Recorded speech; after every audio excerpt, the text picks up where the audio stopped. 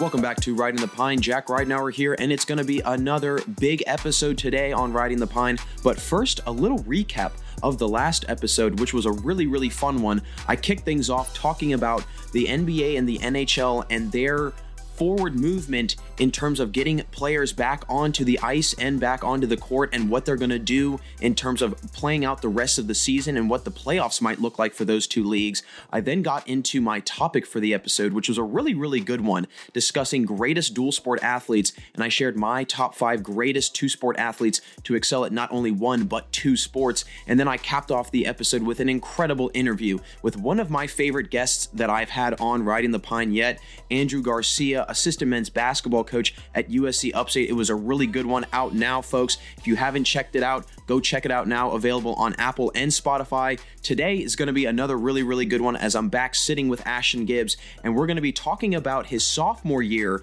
at Pitt, continuing that conversation from last time I talked with Ashton when we talked about his freshman year at Pitt. We'll also discuss the new NBA playoff format, and I'll get Ashton's thoughts on the format if he likes it or not, and then I'll also share my input on it as well. And then we'll just keep going back and forth about his time at Pitt and the incredible improvement that he had from his freshman to sophomore year and how that offseason proved to be a big offseason for him. Folks, as always, it's going to be a really good one. So if I were you, I'd kick back, relax, and as always, enjoy the show.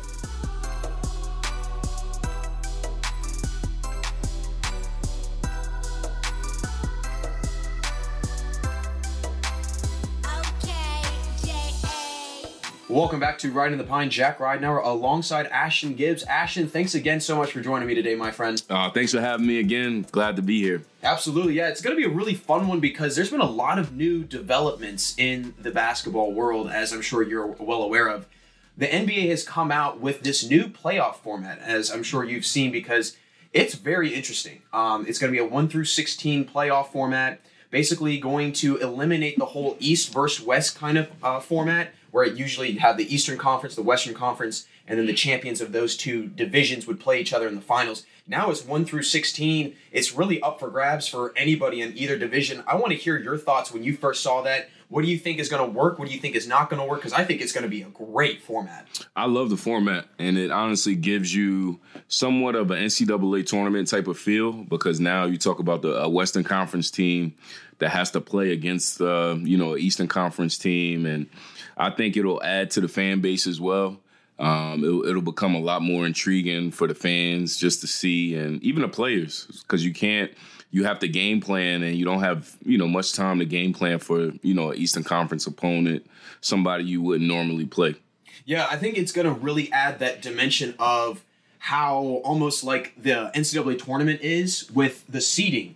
And it's going to give that feeling of, okay, if a 12 seed knocks off a 5 seed, it's going to feel like an upset. So people are going to want to watch that more often. People are going to say, hey, like this 12 versus 5 is going to be an upset, or a 13 versus 4 will be an upset, or whatever. And I think that's what basketball, especially the NBA, has been missing over these past few years, is that there's no feeling of like an upset. There's no feeling of, hey, there's an underdog in this fight. It's really just the best of the best. And I think honestly, it will make some things more difficult for other teams in terms of getting to the finals. So teams like, a perfect example right now, a lot of people have been talking about the Celtics versus the Sixers matchup. It's a 5 versus 12. Celtics are the 5, Sixers are the 12. People say that's going to be one of the most fun ones to watch because the 76ers are not that far behind the Celtics, and they could very well beat the Celtics. So that could be an interesting upset match right there potentially. And it could add, again, it adds a new dimension to basketball. Yeah, for sure. And basketball is a game of matchups. So, one team might, suit you in terms of winning a game, and then playing against, another team in a series might not, depending on, who you're playing against, what the matchups are, who the point guard is, the centers. Like, they're all different type of systems in the NBA. Almost every team has a different type. So, it definitely has an NCAA tournament feel. There's going to be an underdog in every type of series. So it's going to be fun, man. Yeah, I'm really excited for it. I'm really excited. I mean, it's going to, like you said, scouting and looking at other teams, it's going to make some of these Eastern Conference teams that are used to just playing their, Eastern Conference opponents, now they're having to scout against teams that they would have normally not played against. I'm going to rattle off a couple of these matchups to you. I'll pull them up on my phone. I want to hear which ones you think, Ashton, are going to be like ones that are, will be fun to watch. I'll say which ones I think are going to be interesting. We've got Bucks versus Magic, a 1-16. Heat versus Thunder, an 8-9. Lakers versus Nets, 2-15. Number 7 Jazz against number 10 Rockets. Number 3 Raptors against number 14 Grizzlies. Number 6 Nuggets against the number 11 Pacers. And then the 4th-ranked Clippers taking on the 13th-ranked Mavs, and then again the Celtics versus 76ers at 5-12. I personally think the Heat and Thunder is going to be a fun matchup to watch. I like that matchup. I also like the Jazz and the Rockets. I'm a big Donovan Mitchell guy. Joe Ingles, you're talking about good decision-making. They play the right way, the Utah Jazz, and now you're talking about 2 different type of systems completely almost when you talk about the Houston Rockets, iso ball, shoot a lot of threes. So 2 completely different type of systems, but great players on both ends, Rudy Gobert. So it's going to be I think that's going to be a fun one. Yeah, I like that matchup too because, like you said, Donovan Mitchell, I think he matches up really well with the guards of the Rockets. And I think that James Harden would have a hard time covering Donovan Mitchell in a full court, 48-minute game, especially over a course of a series, really. Yep. I also think a big-time potential upset alert would be the Grizzlies and the Raptors. I think, and hear me out on this one, because Ja Morant, starting point guard for the Grizzlies, he's no stranger to this idea of upsets and everything, as his Murray State team made a little run in the NCAA tournament last year. So he could carry that over into this format and possibly knock off the Raptors, who I think are very vulnerable. I know, reigning NBA champions and everything, but without Kawhi, I mean, the team is obviously missing something, and it's very, very obvious to me that they're missing that, added extra dimension of Kawhi Leonard. But I think that the Grizzlies might be a team that can make a lot of noise. For sure, and I agree with you, Ja Morant. When you talk about the playoffs, you need great guard play. It's very similar to the NCAA tournament where, the guards control the game. So if you have a superstar point guard that's hungry, makes great decisions, athletic, Ja Morant is it. So yeah.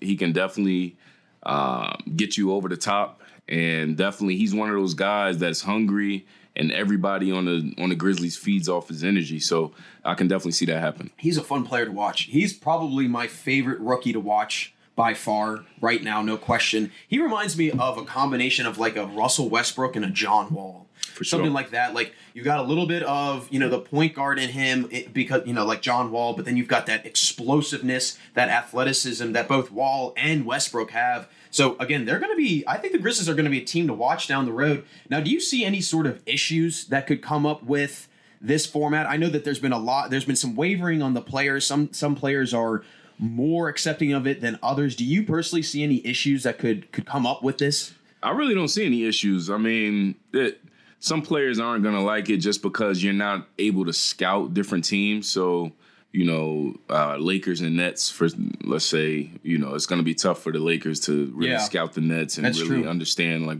what they're going to do. But at the same time, that's the beauty of the game. That's the beauty of this format. And I think it's going to be very intriguing for fans to watch. I'm intrigued to see if they will, because there's been a lot of talk about some teams wanting a couple like buffer games before the playoffs start. Will they bring back all of the NBA teams? Because when you think about it, there's 2 or 3 teams that they don't need to be playing any basketball if they're not going to make the playoffs. It could possibly, open them up to being infected, to COVID-19. So there could be some issues, I think, that could arise with this. And also, another point that I saw this is very fascinating is if you're a free agent during this, and let's say you've been playing really well and you come back and you're on a team that's not going to make the playoffs and you get injured in those buffer games and then you really lose your stock during free agency, I would be fuming. I would be personally very angry at Adam Silver, at the whole entire league that, wow, you're going to bring us all back, teams that aren't even making the playoffs, and then now I'm injured, and now I'm not going to make the money, and I'm not going to get the notoriety that I deserve after the season that I just had. So I think for the most part, it's really great, but I think that there could be some kinks that could be worked out a little bit better. No, I agree with you 100%, and that's what I was saying. I think, a few weeks back, where it's gonna be a few injuries just because guys haven't played in a few months. And guys that are free agents, you can see a lot of guys losing money in this situation too. It's a big risk.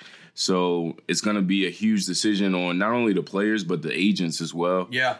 Because it's a business decision at the end of the day. So I heard Damian Lillard kind of talking about it that, if they don't really have a chance at the playoffs and they're just playing games just to play, he probably won't play. It doesn't make any sense. So all in all, the NBA is a business. So you really got to, and I think a lot of guys think like that their own brand, their own business, the way they carry themselves on a day-to-day basis is a business, and they can't get injured, man. That's money in their pockets at the end of the day. So I could definitely see guys, kind of staying lax and just not playing. Yeah, I mean, if I was a free agent on someone, on say like the Hawks or the Kings, and I'm having a really good year, I'm sitting out. I don't want to play. What's the point of me going and potentially risking getting infected or getting injured, and then I lose, again, that stock that I would have had going into free agency? Something that I've seen that was very, very fascinating that I actually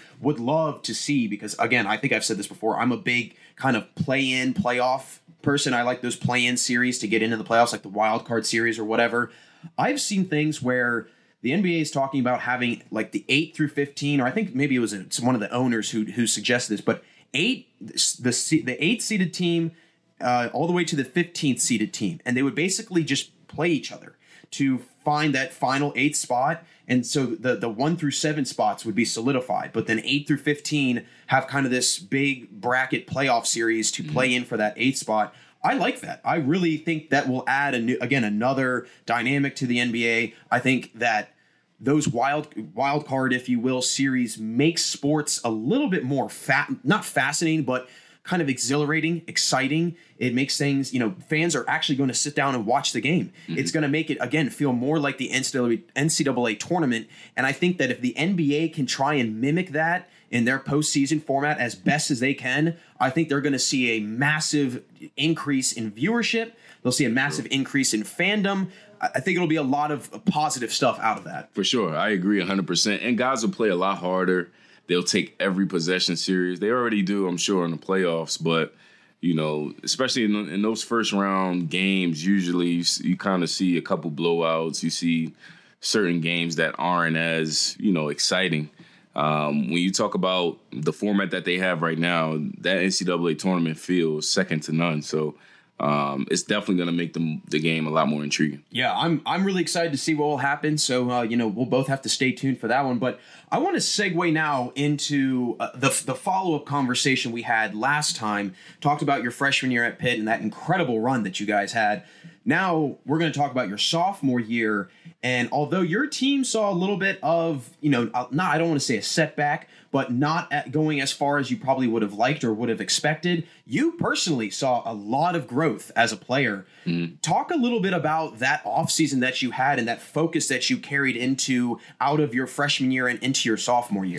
So I had a great opportunity that, I took advantage of. And since I played on the USA basketball team right after my freshman year, Coach Jamie Dixon was the head coach of the USA team. So I had to try out. I ended up making the team. And all in all, I was one of 12 players to be on the USA team with Klay Thompson, Gordon Hayward, Shelvin Mack, a couple of NBA guys. So I look back at it now that was a huge, huge step for my improvement as a sophomore and just my whole college career in general, just because I was playing against, high-level guys day in and day out in the summer. Playing 5-on-5, getting my shots up, and then I was kind of comparing my game to other top players in the country. So I kind of knew what to expect even during the season, after my freshman year, because, in the summer, I just kind of took different things from each player, what they were doing before practice, after practice, for them to separate themselves. And I kind of took that with my game. And it ended up helping me out my sophomore year and got most improved. And we had a really good season as a team as well. Yeah, you guys had a great year. Obviously didn't go as far as you did the year before, but still had a really, really good year. Again, you were a Big East Most Improved Player, and you were all Big East selection. When you went into that off season and you kind of had the focus of what you wanted to improve on, did you wind up improving on something that you didn't initially set out to improve on, but because of focusing on whatever else you were focusing on, something else was, that other added dimension to your game was elevated also? I would say my conditioning, and then just my IQ of the game. I really dug down in the film and where I would get my shots every game. So I really attacked that in the off season. So I got a lot of shots up. I was making at least 500 to 1,000 shots every single day. Wow. But different shots that I would literally take in a game. So so once the season started, it was pretty much second nature on, where I was going to get my shots, and I've been doing it the whole summer. So it just became easier from there. How sore is your shoulder after shooting that many jumpers? I would be in agonizing pain. Yeah. So initially it's definitely tough, especially the first couple weeks. But, after a while, your body gets used to it.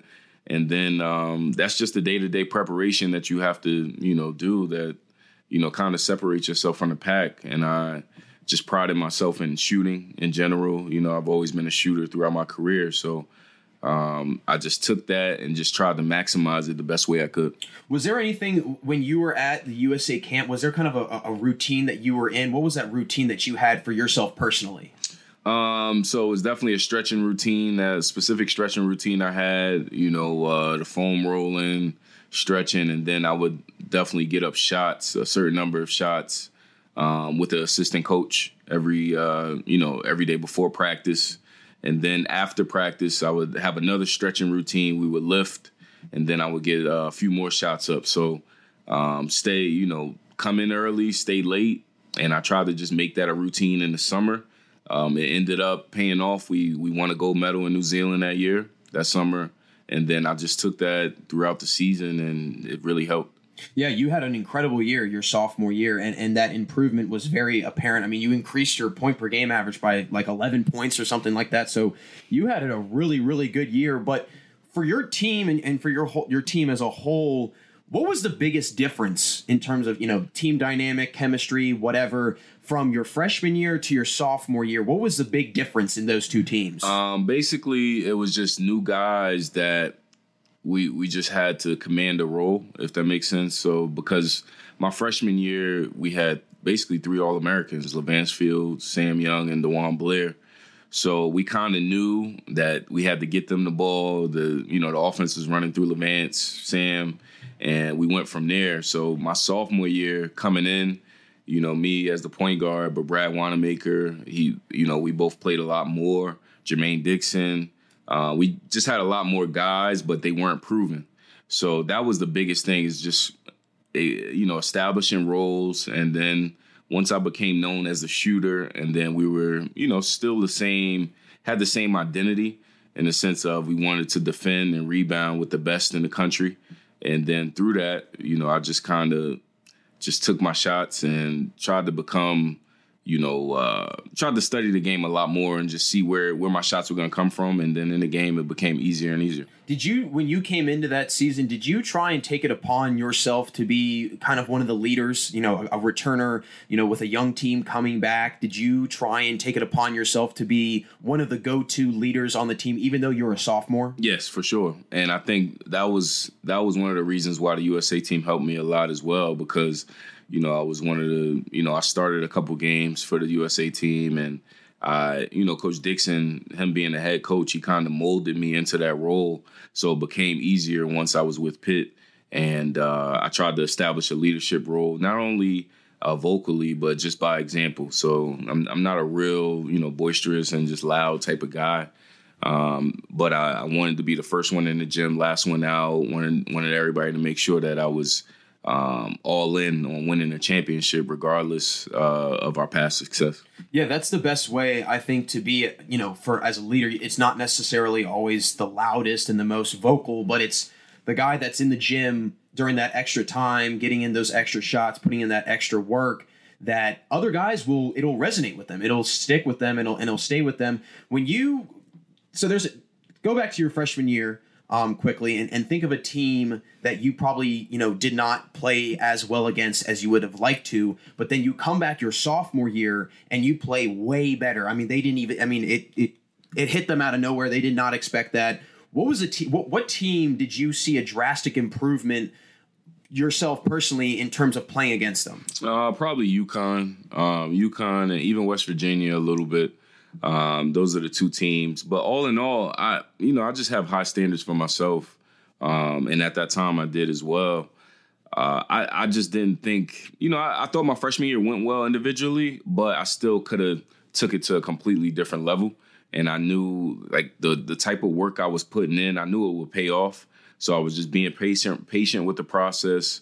And then all in all, once I really got that opportunity to play more and more minutes my sophomore year, I just really took advantage of it, and the work paid off. When you were starting to play those extra minutes, was those first couple games pretty tough for you because you're not used to playing those many minutes, or had you been preparing for that all summer long with the USA team? It was a mix of both. Because the USA team, it was just a different dynamic. We played a little differently. I had, me being a point guard, I had a lot of shooters around me. My Pitt team, we weren't really, shooter based. We were more defensive based. So we had a different type of system compared to the USA team. So I had to really get used to that. At the same time, I had a lot more pressure on myself to make shots with Pitt. And, that's what I tried to do. Well, it definitely paid dividends for you, all that work and coming into that season prepared with that USA, background already. Now, did Coach Dixon carry any of that kind of standard that he set and that he had out of that USA tournament? Did he carry that into that Pitt season for you guys personally? Did you notice that? Yes, 100%. I think that's one of the biggest traits about Coach Dixon. One of his best traits to me is his standards are really high. He holds everybody accountable. He doesn't care who's playing, whether you're a walk-on or you're the best player on the team. He's going to hold you accountable. Everybody has a role, and it's your job to maximize it. And if he feels like you're not, he's going to let you know. And I think that was one of the best traits about our team. And it became a culture almost. At the end of the day, everybody knew what their role was, and day in, day out, if you didn't do what you're supposed to do, he was going to call you out. And then the more and more we got into it, became a player-based team, and different players would call you out. Was there a player besides yourself that had that drastic of an improvement like you did? I would say Brad Wanamaker. He was always in the gym. He got a lot stronger. Jump shot got better. But Gary McGee as well. He definitely had a huge improvement. But all of our guys, all in all, like we were just a different team in the way we just approached the game. And we competed in every practice. We competed in every single drill. And it just became second nature in the game because every single day in practice, it was so tough that the games were easy. So when you go to the NCAA tournament, you're obviously your exit is a little bit earlier your sophomore year than it was your freshman year. Was there any frustration that you and your other teammates felt about that, having come off a year where you guys go to the Elite Eight, but you still see so much improvement on your team and yourself? Was there any sort of frustration that you felt about that kind of early exit out of the tournament? Oh, definitely a frustration because we had high standards. We definitely, regardless, losing, 4 seniors with Terrell Biggs as well.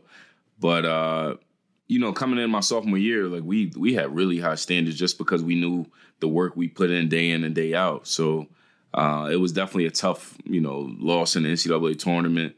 But I think my junior year, the year after that, we took that with us, and, we ended up having a great season that year. Well, you guys definitely had a great year that year for sure. And we'll continue to have these conversations about your junior year and your senior year because, your career continues to build up and up and up. And like I said, that freshman to sophomore year was a huge jump for you. And it was awesome to watch that, as a kid growing up and watching Pitt basketball and all those Big East teams. I know you and I have said this many times on air, off air, but I really miss the old Big East. I think the old Big East was the best basketball conference by far. I love the Big Ten now, but I've always loved Big East basketball, and it's just sad that it's not the same. It's not the same. How much do you, just as a fan now, as a viewer, how much do you miss those matchups, watching those matchups? I know you were in those matchups and you were playing, but how much do you miss watching those? Oh, I miss it a lot. And basically, you talk about weekly, you had to play really tough opponents. You go from, you're getting hit from one side or the other. Exactly. You go from Georgetown to UConn to Syracuse. You had so many good teams, man. West Virginia. So you really couldn't take a game off. It wasn't a game off, and it was just it was an honor just to play against the best in the country. And we had so many teams that were top 20 in the country at the same time in the Big East too. So that made it even better. And a lot of us actually, we played together or played against each other growing up.